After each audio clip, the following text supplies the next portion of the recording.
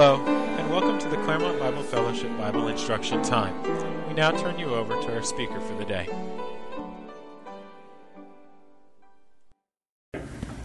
This time, I turn it over to our brother John Rogers and see what the Lord has laid on his heart for us this morning. Brother John. Thank you. So we have had our scripture reading this morning in 1 Samuel 4, verse 1 to 11. A shocking part of the scripture, the Old Testament. I'm sure you'll agree. But I want to read another verse, or some more verse with you. I'll make you work hard this morning. 1 Chronicles chapter 15 and verse 26. So this is where this sermon came from. I'll just tell you my train of thought. So, not every year, but sometimes at night time before I go to bed at night, as we maybe should do, I have got a daily reading thing, so I read various things at times. But this year I went back to something I did before, so I was going to read through the scriptures, read through the Bible, maybe 3 or 3.5 chapters a night to read through it. So that's what I've been doing this year since the start of the year, shortly after that. I've been working through the Bible. And part of the reading was this. And as you read through this, I want to encourage you, as you read through your Bible, you'll notice things that you never noticed before. So I was reading through this, and I was reading 1 Chronicles chapter 15, verse 26, a place you wouldn't read very often, I would suggest, there. And I read there, and it said this, and I was interested in it. Is this the right place? I'm not sure of the right place, actually, there. 1 Chronicles, carried we were reading, verse 26. 1 Chronicles 15, verse 26. I'm not sure. Oh, there. Oh, yes, it is. 1 Chronicles chapter 15, verse 26. These are obscure parts of the scripture. And so it was, when God helped the Levites, who bore the ark of the covenant of the Lord, that they offered 7 bulls and 7 rams. I was reading through the 1 Chronicles 15, verse 26. I was interested in this. I was thinking about my little assembly at Growell back home, and it'll apply to you here as well, anybody else that hears it, that this is, we would like this. We would like the Lord to help us. This was something great. So I said, what's this story about? So I went back and I read the 4 times, there's 4 times, reference that back in the Bible, and there's 4 times that the ark was mentioned at this time in the time of the King's Chronicles. Now, it's not mentioned in the Bible as much as you'd think. And the Ark of the Covenant is something that always interests me. Something, if you ask me, something I would love to have seen in real life was the Ark of the Covenant.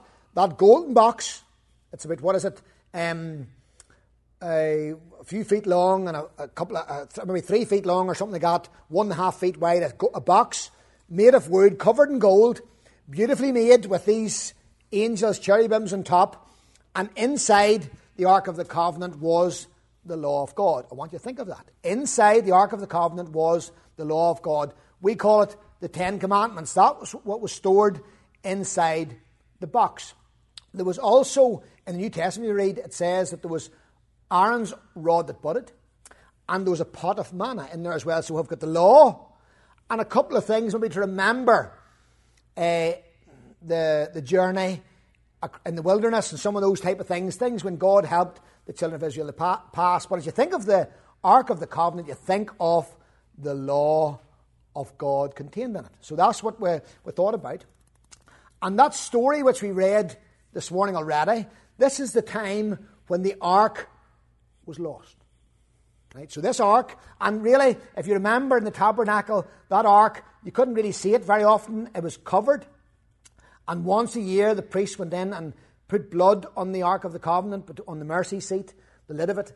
And it was there as something that was not seen very often. But the point was this, that God's presence rested on earth, on that one place on the Ark of the Covenant. Just a totally unique thing that happened.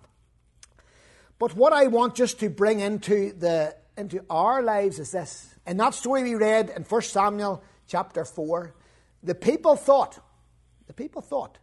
if we bring, and the Philistines thought it too actually, but the people of Israel thought, if we bring this ark out like a lucky charm, we can win the battle.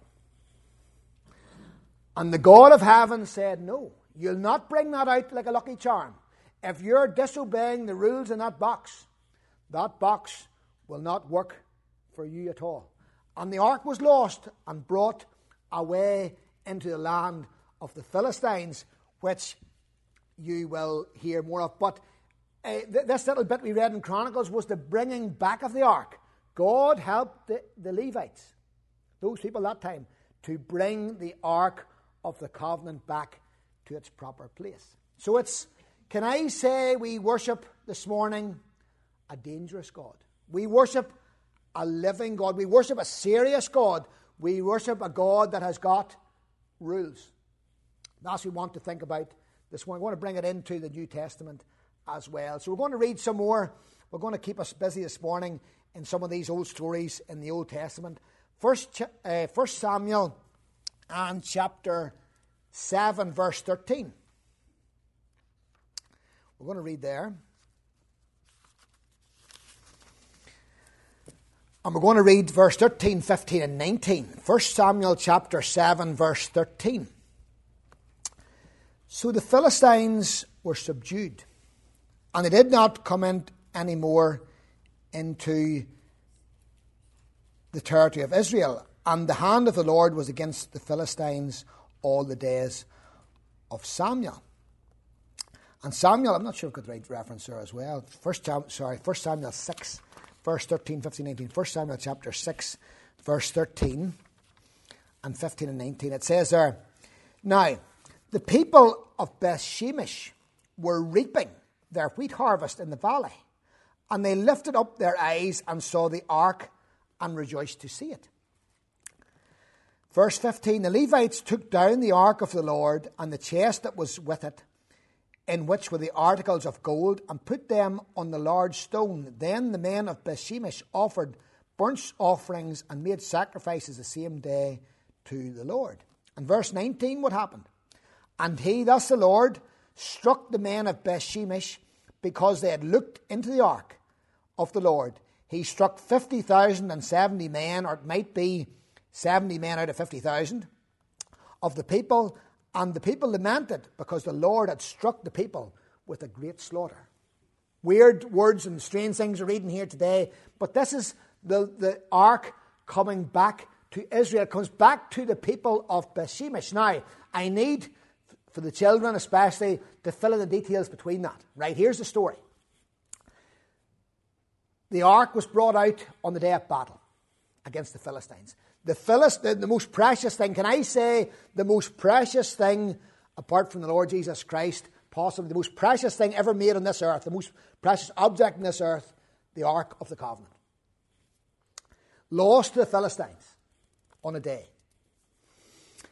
The Philistines got it, right? And they thought, well, really, I suppose what they thought that day was our God.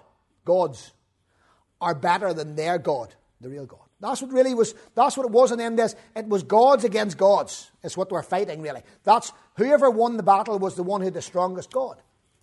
But that's not the way it works, really, as we will understand. So they thought that day, they thought they were going to lose the battle. Turns out the Philistines won the battle, captured the ark, brought it into their temple before their god. He was called Dagon. They left it there. Come back in the morning. Dagon, he was I don't know what sort of boy he was, but he was some sort of boy, and he was on his face. They go, whew, this is strange. This is weird. This is odd, right? So they got Dagon back up again, right? They come back in the next day.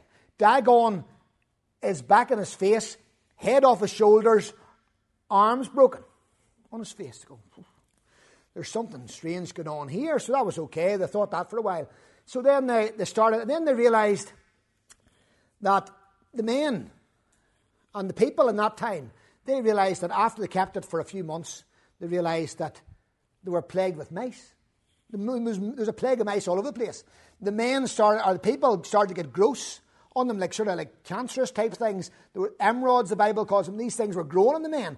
And they were going, look, see this ark? We need to get rid of this thing. This thing here is something we do not want. He's stronger than our God. It's causing us endless trouble. That thing there, it needs to go back to where it belongs. Get rid of it. Get rid of it. So they got their brightest men and said, how are we going to do this? And he says, right, what you do is send it back. Send it back with a sacrifice and get it back to those Israelites, or we are doomed, we are finished. If we don't get rid of this thing, it's going to cause us endless trouble.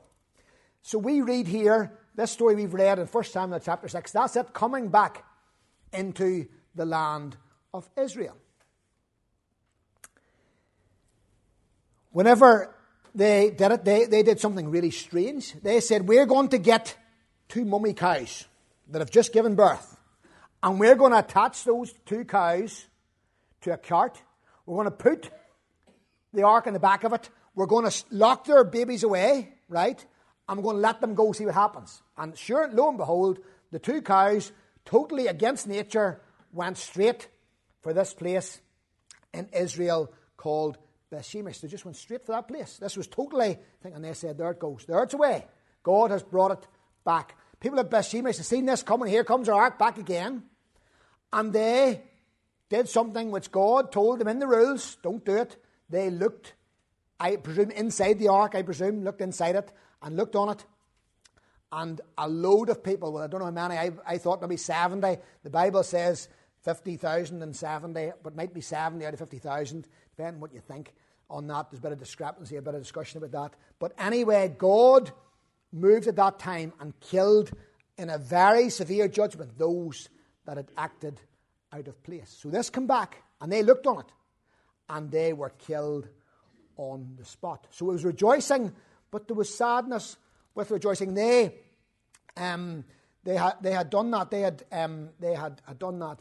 It says there that the people were rejoicing, glad to see it, but they didn't treat the thing right, and they were judged for that as well. So this was a problem. This was a big problem to people. They said, we don't want this now. We don't want this ark, this God. It's too holy. It's too serious for us. We don't want it. So then we'll go to 1 Samuel chapter 7 and verse 2. 1 Samuel chapter 7 and verse 2. We'll read verse 2, 3, 2 to 8. Maybe we'll read. It says there, so it was that the ark remained in Kirjath Jearim a long time. It was there 20 years. And all the house of Israel lamented after the Lord. We've got a change of heart here. Then Samuel spoke to all the house of Israel, saying, if you return to the Lord with all your hearts, then put away the foreign gods and the Ashtoreths from among you, and prepare your hearts for the Lord, and serve him only, and he will deliver you from the hand of the Philistines. So the children of Israel put away the Baals and the Ashtaroths, and served the Lord only. And Samuel said, gather all Israel to Mizpah, and I will pray to the Lord for you. So they gathered together at Mizpah, and drew water, and poured it out before the Lord. And they fasted that day, and said, we have sinned against the Lord. And Samuel judged the children of Israel at Mizpah. Now when the Philistines heard the children of Israel gathered together at Mizpah, the lords of the Philistines went up against Israel. And when the children of Israel heard of it, they were afraid of the Philistines. So the children of Israel said to Samuel, do not cease to cry out to the Lord our God for us, that he may save us from the hand of the Philistines. And Samuel took a sucking lamb and offered it as a whole burnt offering to the Lord. There, and then verse number 12, it says, and Samuel took a stone and set it up between Mizpah and Shean, and called it its name Ebenezer, saying, thus far hath the Lord helped us. And the Philistines were subdued, and they did not come any more into the territory of Israel. And this is another time, whenever the ark was brought out onto the battle. Another time whenever they were, so they've changed their mind here, and they've changed their ways. And then 1 Samuel chapter 14 and verse 18 to 23. It doesn't really fit my sermon, this, but it's part of the references of it, right? 1 Samuel 14 verse 18 and 23. This is Saul. And he does that same thing. So the people have changed their mind, they've stopped serving those gods, and now you'll notice that the ark does do what they expected to do the last time. Verse 18 and 23, it says there, and Saul said unto Ahijah, bring the ark of God here, for at that time the ark of the God was with the children of Israel. And verse number 23, so the Lord saved Israel that day, and the battle shifted to Beth Aven. So here we can see this. what they expect happened the first time. They expected whenever they were battling the Philistines, bring the ark out, we would get victory. Here, after they repented, chastised themselves, went back to the Lord, the ark comes out now, and it now does save them. The Lord, in his sovereign will, does save the people at this time. The ark does that, what they expected it to do. 2 Samuel chapter 6. We can see there that this is whenever the ark comes back into Israel. And still more problems here, you'll notice as we read this. 2 Samuel chapter 6, verse 2. And David arose and went to battle, and went with all the people who were with him from Baal to Judah to bring up from there the ark of God, whose name is called by the name, the Lord of hosts, who dwells between the cherubim. So they set the ark of God on a new cart, and was brought out of the house of Abinadab, which was on the hill. And Uzziah and Ahio, the sons of Abinadab, drove the new cart. And they brought out of the house of Abinadab, which was on the hill, accompanying the ark of God, and Ahio went before the ark. And David and all the house of Israel played music before the Lord on all kinds of instruments, of fir wood, on harps, stringed instruments, on tambourines, on sistrums, and on cymbals. And when they came to Nachon's threshing floor, Uzzah put out his hand to the ark of God and took hold of it, for the oxen stumbled. Then the anger of the Lord was aroused against Uzzah, and God struck him there for his error. He died there by the ark of God. And David became angry because of the Lord's outbreak against Uzzah, and he called the name of that place Perez Uzzah unto this day. David was afraid of the Lord that day, and he said, how can the ark of the Lord come to me? So here we have David, and like we had Saul before, and Saul wasn't a very spiritual man. He didn't do much that was commendable in terms of spiritual things in the Bible, but David was different. He was a man that thought about God's things as much maybe as he thought about his own things, and he was a great example in the scripture. And he had seen this, that we didn't read the verse, but if you read there about that man's house that we reading about, that man that was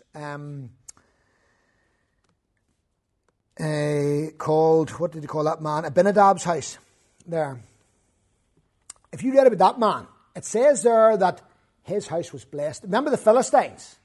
It was a curse to them. It was an absolute curse to them to have the ark near them. But whenever everybody's seen Abinadab's house, it says that his house was was blessed by the ark.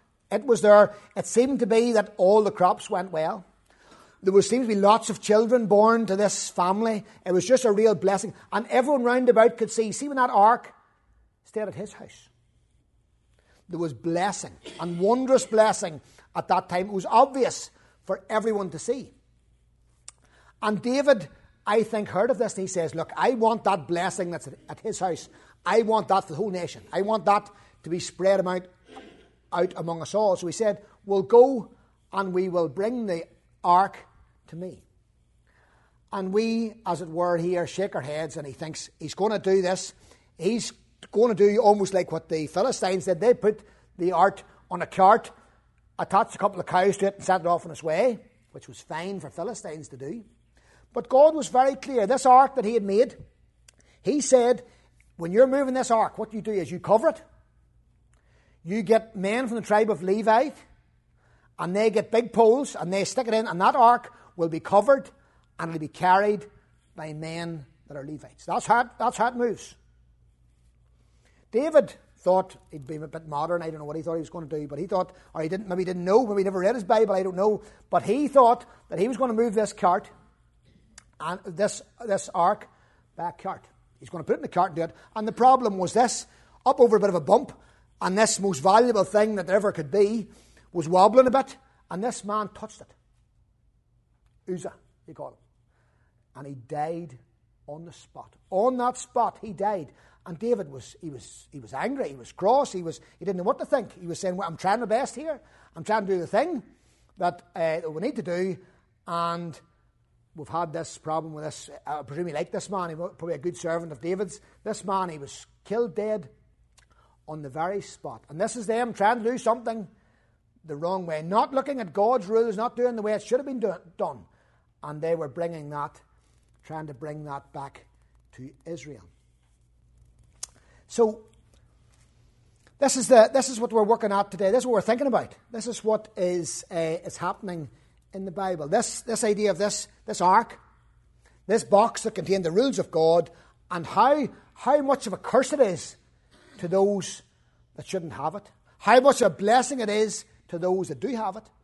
And how careful it is with the rules that God has, the care He has upon it, how it should be treated at all times. We've got a living God, and He is very interested in His things and the things that do it. And we can apply this to ourselves. This is ancient scriptures, old stories, but I think we can hear the voice of God in this and find some applications to ourselves in this as well. Do we ever think that God is our lucky charm? Something that just is there just for us. Just whenever we need Him, He'll just come whenever He's needed. Whenever we don't need Him, we can live whatever way we want. Whenever at our beck and call, we just come and help us whenever we need help. Do we think that because we go to the right place, because we say the right words, because we read the right Bible, because we do all those things, God is always on our side, no matter how we live from Monday to Friday, Monday to Saturday. And then on the Lord's Day, just come in and God's our God and we're the right people in the right way and all the rest of it. Is that not what the Israelites thought? They thought that they could just bring out God just whenever it suited them. And He would just do whatever they wanted. And that's not the God we have come to think about this morning. This is the God who rules supreme in heaven. He's got things set out. He set out how He wants to run His church. He set out how He wants to run families. He set out how He's given us all the instruction in the Bible we need. And He expects us to read it and to do it and not just pull out God whenever it suits us. We're to be His people all the time, to chastise ourselves, to repent, to confess our sins, to live in a godly and sensible manner before God. And I think all of us sometimes, if we're honest, we're deluded in this. We're deluded. We think that God is just always going to come to our beck and call and help us in the way we think that He will do this. We learned in Beth Shemesh. We learned there. We just can't do whatever we like. We just can't live whatever way it is. God has set His instructions down, and whenever the thing was being moved, it was very clear. God had made very clear instructions how it was to move. There was much consequences if people weren't going to obey the God of heaven. God's sovereign. He will move again. The ark came out in the days of Saul and it helped them in that sense. They had repented and chastised themselves. We're living a bit more godly, and God did help them. But God is that sovereign God. He will do and move exactly the way He pleases. That's the God we come to serve. He doesn't serve us. We serve Him. You can see a big difference there. I don't know why you caught it or not as we read and thought about these things this morning. The Philistine, they could send a cart back whatever way, the ark back whatever way they wanted. On a cart, whatever it was, they could send it back pretty much whatever way they wanted. God didn't expect much of the Philistine. But see, King David and the Israelite and those that were there, God expected a lot of them. They were His people. They were supposed to act differently and be different to the Philistine. Maybe you think that too as we look about us. Round here, you think the people out there, they can do what they like, live whatever way they like, and do all those things, and God doesn't seem to pass any remarks on them. But as soon as we do something that's a bit iffy, as soon as we start going off the path a bit, we can feel that disciplining hand of God, and that's what's to be expected. We see it here, and we can see it in our own lives as well, that God will work with His people. He'll discipline them, He'll adjust it, and He expects so much more of here than out there. Out there, it's godless. It's supposed to be godless. It's supposed to be that way. But in here, God's expecting different behaviour to outside. God has set rules. If you're going to start where in our Bible study in Growell, place where I go to, we are studying through Corinthians, and God set out, he starts in the beginning of Corinthians, he says, we can't have sectarianism, we can't have mixture with the idol's temple, we need to have headship, we're going to have order at the Lord's Supper. He just goes through Corinthians, he just sets all the things out there, clear and plain, how it's going to be run, what's going to happen out there. They can do whatever they want, but in my house, it's going to be done on this way, or you're not going to have my blessing. You're not going to have my help in those things. You're not going to have the presence and help of God.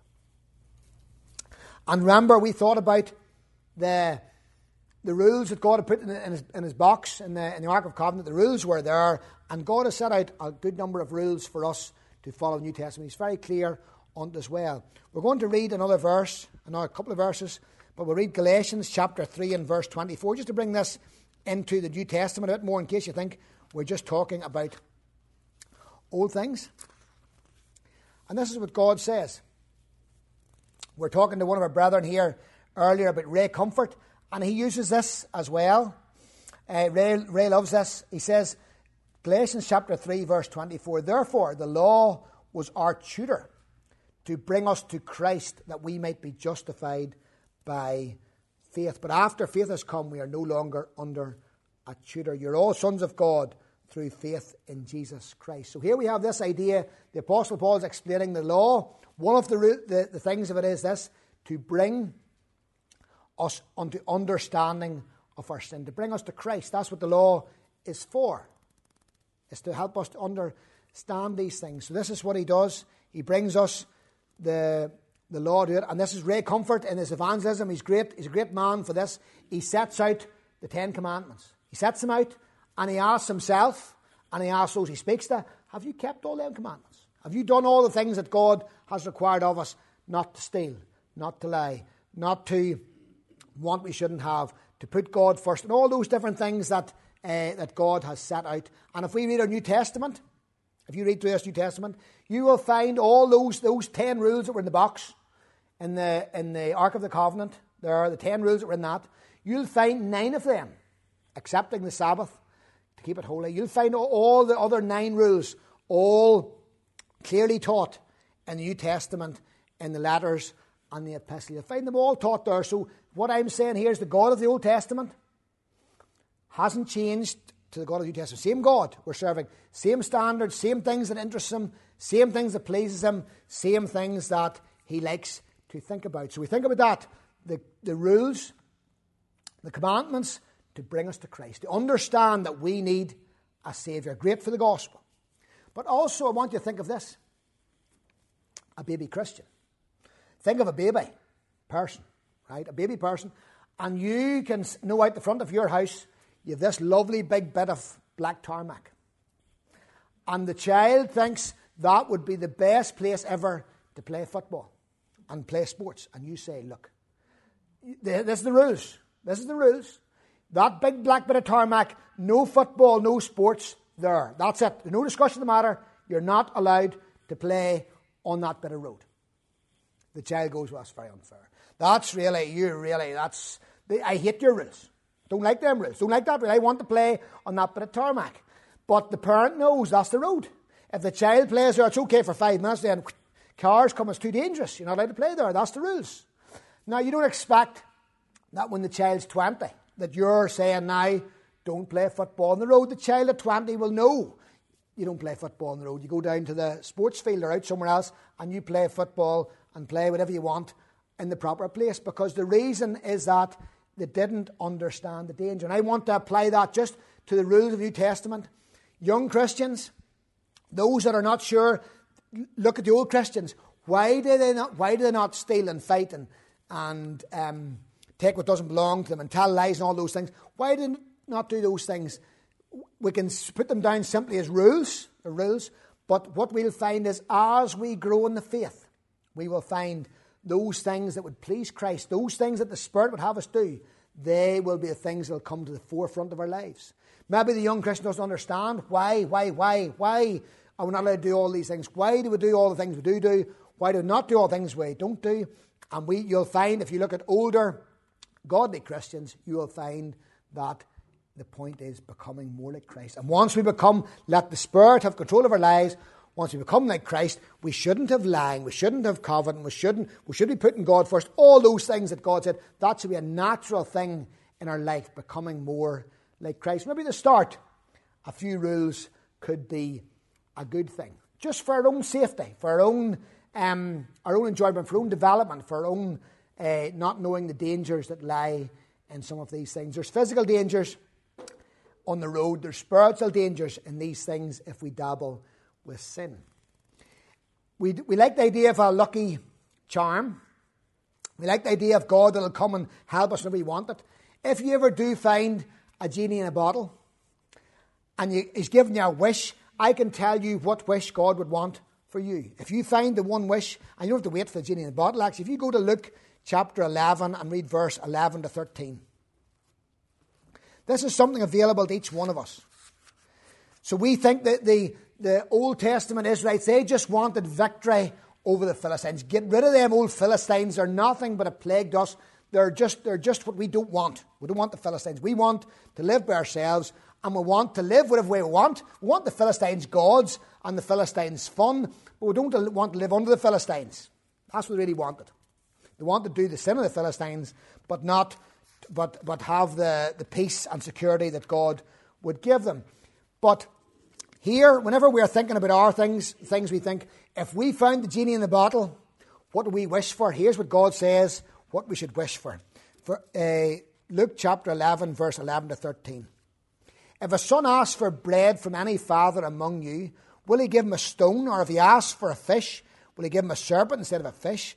Or if he asks for an egg, will he offer him a scorpion? If you then, being evil, know how to give good gifts unto your children, how much more will your heavenly Father give the Holy Spirit to those that ask him? Here's God. And he's saying, look, I'm your Father. You belong to me. I want your best at heart, right? And if you want to ask for eggs, if you want to ask for stuff, ask for stuff. You can ask whatever you want. Ask whatever you want from God. Ask whatever you want. Ask whatever you like, right? But if you want the real thing, if you want the best thing you can have, you ask for Holy Spirit.